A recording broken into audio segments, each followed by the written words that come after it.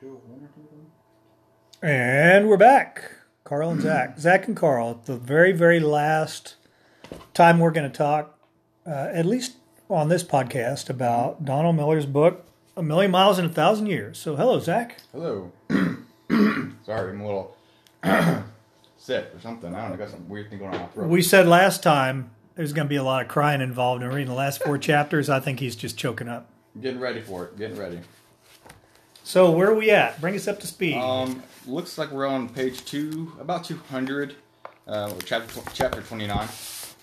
The chapter is The Reason God Hasn't Fixed You Yet. The reason that we're doing this is Zach and I have a little in progress review. We call it an IPR meeting every Monday. We talk about what Zach's been doing in the world of veterans to help them and what I can do to support him better, and we just keep each other updated. And we have challenged each other to read a chapter a week in a book that we will then pass on lessons learned to you. And over the holidays, we got backed up on doing this, so now we're completely done with the book. So we're going to cover the last 4 chapters today. But what's been important about this is, and this is a book that I highly recommend to any veteran out there to go read, because it talks about writing your own story. It's about regaining a sense of purpose. It's about figuring out intentionally how you want to live the rest of your life. And most of the veterans that I work with that are struggling with something have lost their sense of purpose. They're living day to day and they're not intentionally moving forward. And this book just gives you some great examples. So, Zach, chapter 29, The Reason God Hasn't Fixed You Yet. What did you get out of that chapter? For me, it was pretty... I think the beginning was a little slow, but on the second page, basically, there was a portion says, on the second paragraph, there's just something in the DNA of a human that responds to the idea of an event, a moment in which the upheaval we've all been working around is finally laid to rest.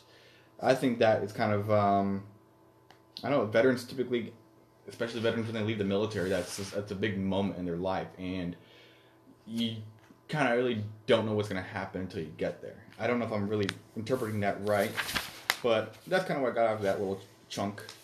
It says the last sentence of the first paragraph on 201. Yeah, well, I think that what that's about is that's wanting to achieve. It's wanting to bring closure to something. It's wanting to cross the finish line. Okay. And when you go down to the next paragraph below that, it talks about a lot of us want to be rescued. We want life to be perfect. We pray to God to fix something so that a relationship will be repaired, or that I can get a great job so I have money. And it says we go on longing for a resolution that is never going to come, right? So we can't just pray that we're going to win the lottery and then not do anything to fix our lives. We can't pray that God is going to fix somebody else's alcoholism so that we can have a better relationship. He says that just God ain't going to do it. It's just not going to happen. And there's a feeling that nearly every person says, my life could be perfect if only I had a Mercedes, or only I dated a Victoria's Secret supermodel, or if only I, was CEO of Microsoft. And what he is saying is that ain't going to happen. And he goes on, it's pretty funny, the next part, because he talks about the Denmark. Mm-hmm. And he says, when it comes to the study, British University did a study about the happiest countries, America's far down the list and Denmark is on top. And the reason that Danes are so happy was they had low expectations. So because they had low expectations, and I'm not saying this is what you should have, low expectations. But because they had low expectations, then when things happen, they're like, woohoo, this is awesome. Today was a mediocre day. That's awesome. But it's trying to change your mindset a little bit from, if only I had that for it to be awesome. Mm-hmm. And what they're doing is they're saying, with what I have, it's awesome. That's a great way to live, right? Because you have to be happy in the moment. The external doesn't matter. Maybe low expectations shouldn't be, I don't know what you should define your life as or what you should go by. I mean, for example, look at the previous chapter when that family had all the stuff they wanted in the world, and they lived in Malibu, whatever, in Southern California, mm-hmm. but all of a sudden they were in Montana. And I don't think low expectations really personally tailors to that lifestyle. It was more of a simplistic life or a minimalist lifestyle. Well, they put difficult challenges because they had to make their own food and look at that. I mean, to grow their own food. I mean, look how simple that can be. Like, all you gotta do is just make your food, and that's what they had to do in Montana. But when they went back to Southern California, their home, they was like, well, now you need to make sure you have this TV, and then you need to have this car because this is how it's going to reflect on your status. And so that's what I thought. I mean, maybe low expectations wouldn't be the most correct use of the words, if you will, or whatever you want to call it, correct term. But I understand where he's coming from. I think maybe when you have you gotta just survive, kind of thing. Something that veterans can relate to a lot. All you gotta do is survive. Just get to the day. Okay, great, that's it. And then sometimes you can be happier in that sense. He makes an interesting point on the next day. He says, "I like Jesus. I follow him. I'm a Christian, but the idea that Jesus will make everything better is a lie." Mm-hmm. And I think that's an important concept to be aware of, right? He says that the apostles never promised Jesus is going to make everything better on earth. And it goes on to talk about, how many of them were put in prison and beaten and all things. So he says he believes Jesus can make things better, but he's not going to make things perfect, at least not here and not now. But what he does love about the gospel of Jesus is that it offers hope. Mm-hmm.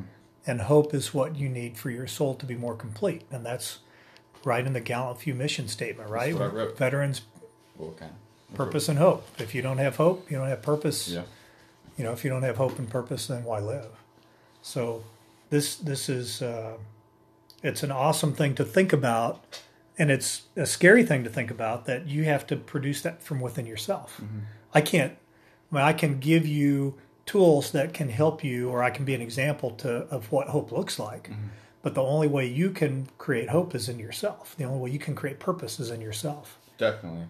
I see that you and I have very similar highlighted points on this. You stole my book. I definitely did not. No, but one thing I do that I know veterans, and I am a example of, whatever you want to call it. Like, I've done it, I'm guilty of it. Is a veteran leaves the service and they try to find that significant other and say, well, this person is my medicine. I'm able to become a successful person because of this person. And what I'm trying to say is basically this. In the book, it says, after the girl I dated had been in Switzerland for a while, and as I continued to see a counselor, I realized that for years I thought of love as something that would complete me, make all my troubles go away. So many veterans, especially me, I'm like I said, I'm guilty of it. Was thinking, wow, this person has to be in my life because they're making all my problems go away. Whatever thing you're dealing with. And now I'm like, maybe not. Maybe it's not supposed to lie within them. It's supposed to lie within myself, and I need to figure out how to fix it. But I thought that was huge, and I saw that you highlighted it too, and I underlined it. So what about in the next page where he talks about his friends that have a great relationship? He asks her whether or not she believed there was one true love for every person, and she said no. Right? Because most people think there's one true love out there that, if you can find that one true love person, and Bruce's true love is jogging past the house. That's why he's barking. Because if there's one true love out there and you can find them, then your life will be perfect. Mm-hmm. But you're never going to find that one true love, so your life's going to suck. And what she says is that she married a guy, but he's just a guy. He's not going to fix her problems because he's just a guy. But that frees her to really love him as a guy, not as an ultimate problem solver. And because he does the same with her, then neither one of them need the other one to make everything okay, because they're okay in their own right. Mm-hmm. But then that frees them up to have great company and to help each other out through life's conflicts. And that's an amazing way to look at it. I think Sarah and I have a relationship like that. It's a tough thing to get to.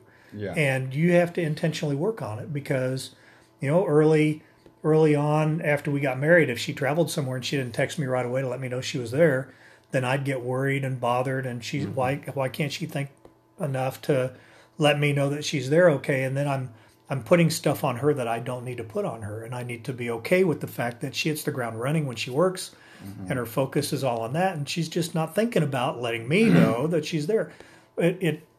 it goes. It's a different mentality. It's a different mindset when you're able to move to that, and it makes relationships stronger.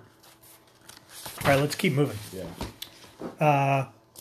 I love the last part on page 206 where he says, "I've let go of the idea things will ever be made perfect, and when you stop expecting people to be perfect, you can like them for who they are. And when you stop expecting material possessions to complete you, you'd be surprised at how much pleasure you get in material possessions. And when you stop expecting God to end all your troubles, you'd be surprised how much you'd like spending time with God." Right. Pretty profound stuff. Yeah. Great stories have memorable scenes. Chapter 30. Did you come up with in that? My first marking was the bottom of 208. The sentence goes, when we look back on our lives, what we will remember are the crazy things we did, the times we worked harder to make a day stand out. And I mean, once again, coming from a military point of view, the things I did in Afghanistan, I can talk to my platoon about it today. And like, remember that one time ABC happened and then XYZ happened because of it? And those are kind of the things, I mean, not only just the military, a birth, or you met your spouse, you met a long-lost friend, or you reconciled with a parent or something like that. It's things like those that are, those might be a single day or maybe a week-long period of your life, but those are impactful stories that you are remembering for a reason, and it's something that's contributing to your own personal story, whether good, bad, or whatever, happy, sad, exciting, anything like that. So that's kind of what I got out of it from 208. Well, he talks about intentionally making a memorable scene. Mm-hmm. So you're driving. He used an example of he was driving with a couple of his friends, and a girl had said something about how she used to like to go run through the cornfields or something, and then they see a cornfield and there's a beautiful sunset, and he just pulls over and he says, "Get out and run," and she gets out and runs through the cornfield, acting stupid. But that's something that they will always remember, because they won't remember the drive. They won't remember that part, but they'll remember that what they did, it was stupid. The movie Tin Cup. You ever seen the movie Tin Cup with Kevin Costner? The end of it is awesome. And Renee Russo is his girlfriend, and he gets to the very last hole, and it's in the Masters, and his caddy hands him a ball. He hits it, and it rolls off the green and drops in the water. And typically the golfer will walk up, take a drop on the near side of the pond, and then they'll hit over. Mm-hmm. And he holds out his hand like, "Give me another ball." And the caddy's like, "What? Give me another ball." So he does another ball, he drops it, it rolls into the water again. And so now he's getting mad. So he reaches out his hand, "Give me another ball." And so they do this like 6 times. And finally the guy's like, "This is the last ball." Mm-hmm. And Kevin Costner's like, "Give me the ball. I can do this." And then he hits it and it goes in the hole. Huh. And so when they're over there, he says something like, he's apologizing to his girlfriend. He's saying, "How stupid I am. I can't believe I gave it away. If only I'd have just laid up, I'd have taken second place and I'd have got $1 million for second place," or whatever it was. And she says, "Nobody will ever remember who won this tournament, but everybody will always remember those 9 shots that you took at the last hole," right? Even though he didn't win. So it's about creating that experience or creating that memory. And when you're doing something with somebody, you go out to, maybe you and your significant other, every Friday night you go out to a movie. Well, maybe on this particular Friday night, when you're going to a movie, you surprised by somebody else's tickets that's in line behind you or something, and they don't even know about it. But now you have something that you can talk about and remember because you made it special. It's making things stand out, which is a pretty cool concept. Okay, let's keep going. We could talk about stuff in there over and over and over and over. What next? What do you want to talk about next? I want to stop on 213 real fast. In the middle of the page, the author he writes, "What I love most about that film is that it wasn't fiction. It was real people creating real moments, really bonding through insanely beautiful experiences." He's talking about the film Darius Goes West. And a documentary. For me, again, the point of view was the military. I mean, look at from day one, boot camp. Mm-hmm. I mean, I know the Army does its own thing, but in the Marine Corps, you're basically like on a bus with maybe 50 to 60 other people, and it's, hey, this is what's going to happen. You have this intense rush of adrenaline when the drill instructor comes on your bus and starts yelling at you. It's things like those that are like, well, hey, I'm going to bring this whole group group of people together to establish this relationship between everybody. Not only that, but depict a scene in their mind that they're going to remember that will be a memorable scene that they're not going to forget, especially when you're seeing those yellow footprints from the Marine Corps, at least. I don't know, just veterans in the service. It's just a generalized statement that I was trying to get across in that paragraph. Yeah, it's awesome. The Darius Goes West. I haven't watched that movie, but I need to watch it. But some friends take this guy who's paralyzed and in a wheelchair. They're driving him to California because they're hoping that MTV will pimp Darius's wheelchair. But along the way, and they do this documentary while they go, but they create memories while they're on the way. And at the very end of it, they roll his wheelchair into the ocean, take him out of the chair, and hold him as the waves crash over his body. And so these are all things they could have just gotten in a car, driven to California, and asked MTV to do it. But instead, they had this incredible journey that they documented, and now they get to share it with lots of other people. So, last page, real fast. I'm not going to get to the paragraph, but I'll summarize it real fast. And I wrote, you have to do it. You have to put in the work, but you're not alone. Mm-hmm. I'll just leave it at that. So read the book, get to the chapter, you'll understand what I'm talking about. Part 5, and to the very end here, a character who wants something and overcomes conflict to get it.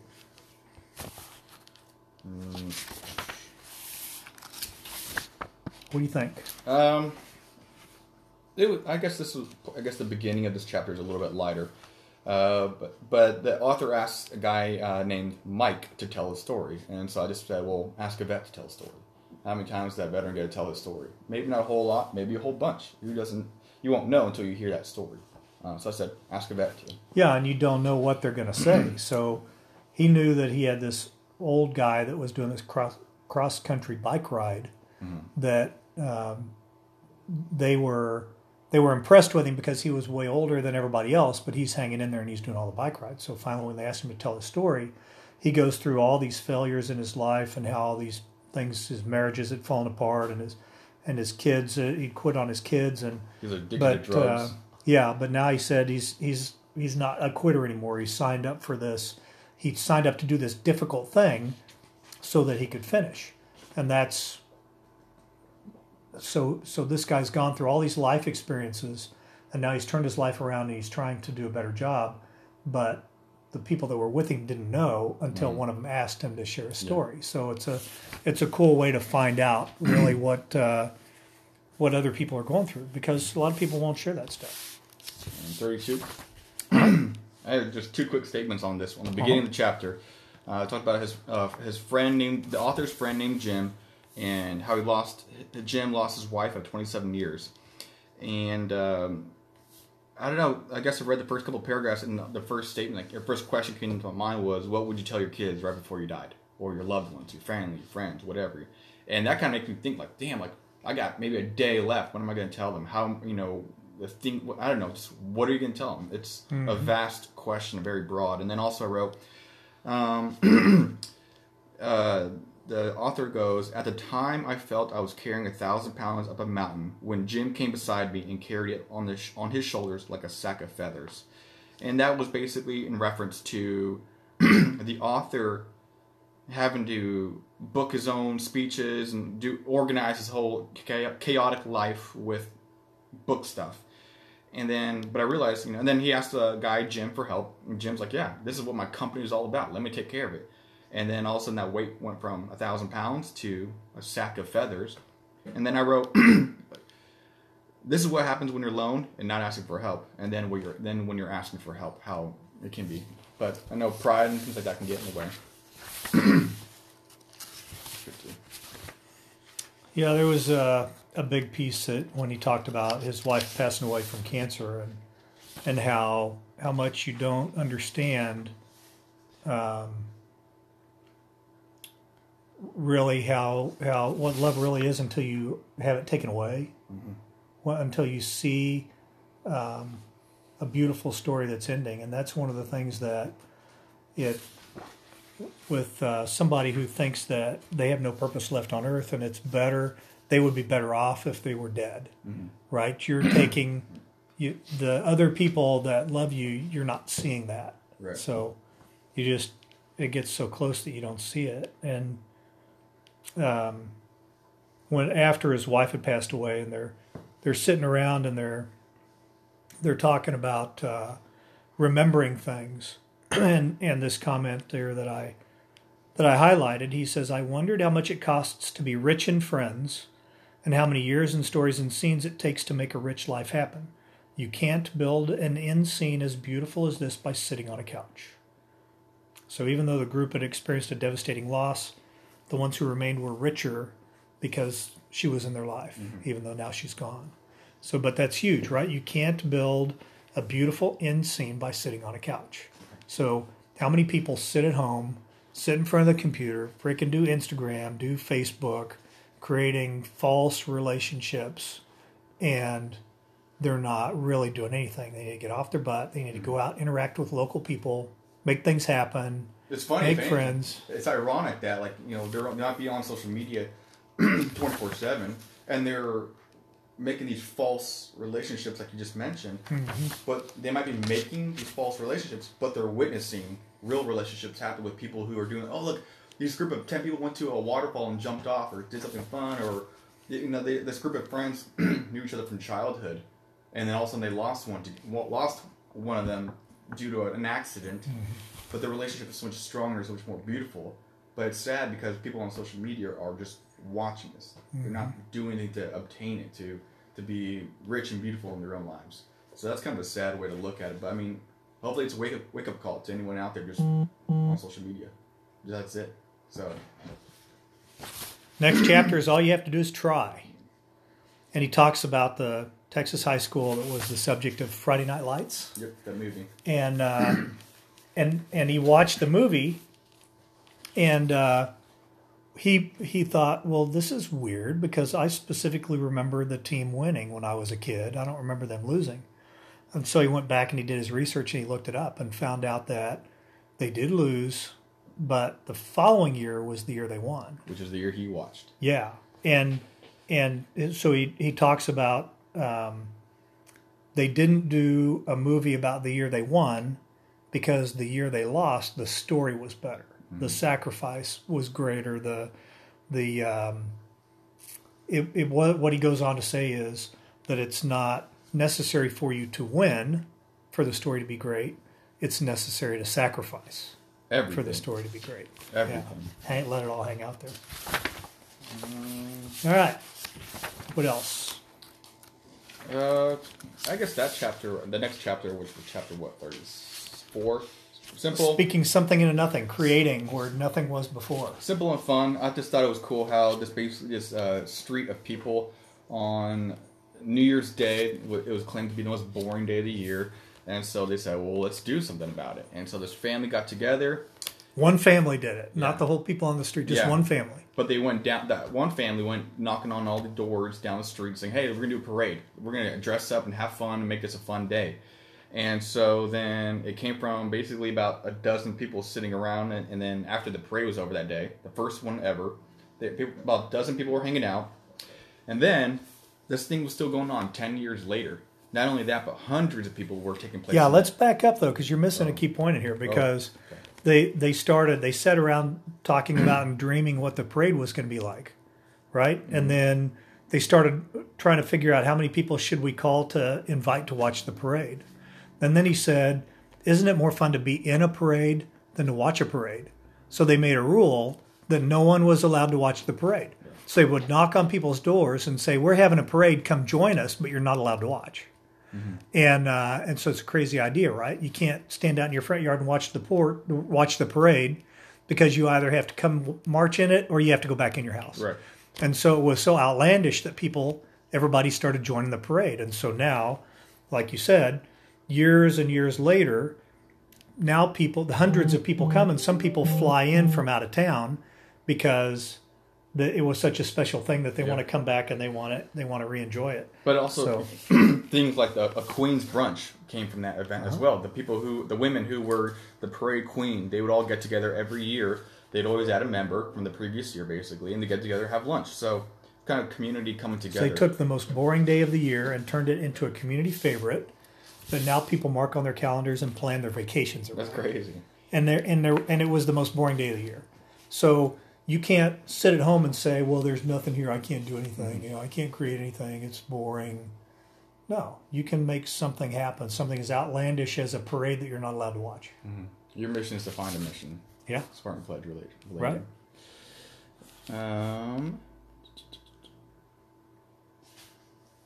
Oh, real fast here. So maybe this is kind of from. I'll make this quick. I'll try to at least. I think this comes from 7 Habits of Highly Effective People, and we're relating to a synergistic moment when basically Bob is a friend of the author, and they were over in Africa, and they founded a school, or they got money together to make a school happen, and the locals gave Bob a tree to plant. And the author, Donald, was taking pictures. And so Bob was like, Bob goes, he asked the author to plant the tree for him, to plant Bob's tree. And then the author goes, are you sure? The other guy says, absolutely. It would be great for me to come back to this place and see the tree you planted, to be reminded of you every time I visit. And for me, I guess that's a synergistic moment. Two people or more come together to create something that is really going to blossom, bloom, literally in this sense as a tree. But I mean, it's kind of bigger than themselves in a sense. All these kids now are going to be able to benefit from and he made the other guy a part of his story. Yeah, exactly. Which brought him into it. So Definitely. He saw somebody standing on the sidelines. He invited him in. There's a whole bunch of. We're bumping up on a half an hour, and I got a call with the veteran coming up here in a minute.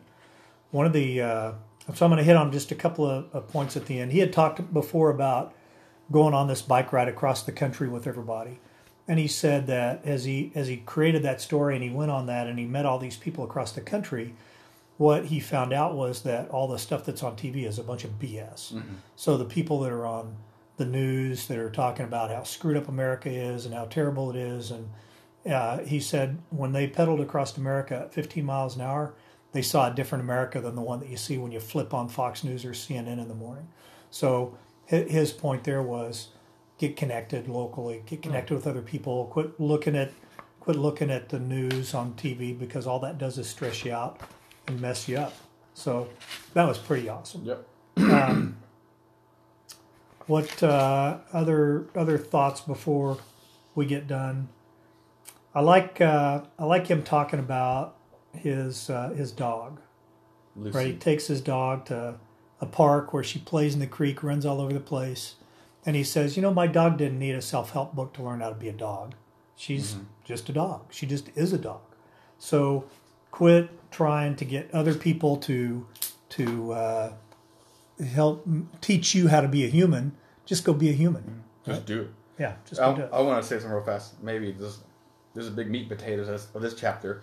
He basically quotes the Bible, Ecclesiastes book, and he says, find a job you like, enjoy your marriage, and obey God. And then he goes, it's as though God is saying, write a good story, take somebody with you, and let me help. And I'm thinking, it's especially what you just referenced. It's that. Just clear, cut, and dry, just that. And just do it. And I'm thinking, man, and so many positive possibilities are out there based off of those. Write a good story, take somebody with you, and let me help. That's awesome, right? Yeah. The very last page of the book, he has an inset that pretty much highlighted the whole thing. And it says, we have to learn and we have to teach other people who are struggling that it doesn't matter what we expected from life, but rather what life expected from us. We need to stop asking about the meaning of life and instead think of ourselves as those who are being questioned by life, daily and hourly. Our answer must exist not in talk and meditation, but in right action and right conduct. Life ultimately means taking the responsibility to find the right answers to its problems and to fulfill the tasks which it constantly sets before each individual. So it's creating a story, it's living a good story, it's bringing somebody else along with you, and it's asking God to help. Yeah. Right? So cool. That's done. Amazing book. Donald Miller, 1,000,000 Miles in 1,000 Years. So what are we doing next? We talked about what we're doing next. Next book. We're going to do Nick Comlazzo's book, Excommunicated Warrior. That is going to be the next book. Okay, thanks for spending a half an hour with us. Hope you stuck around the whole time. GallantFew.org, learn more about the work that we do. Zach and Carl signing off. What? Well, one last time for this book. Be brave, be bold, and be gallant. We say that every time, but I was trying to get you to say it. Oh, yeah. Hey, Mo! Yeah.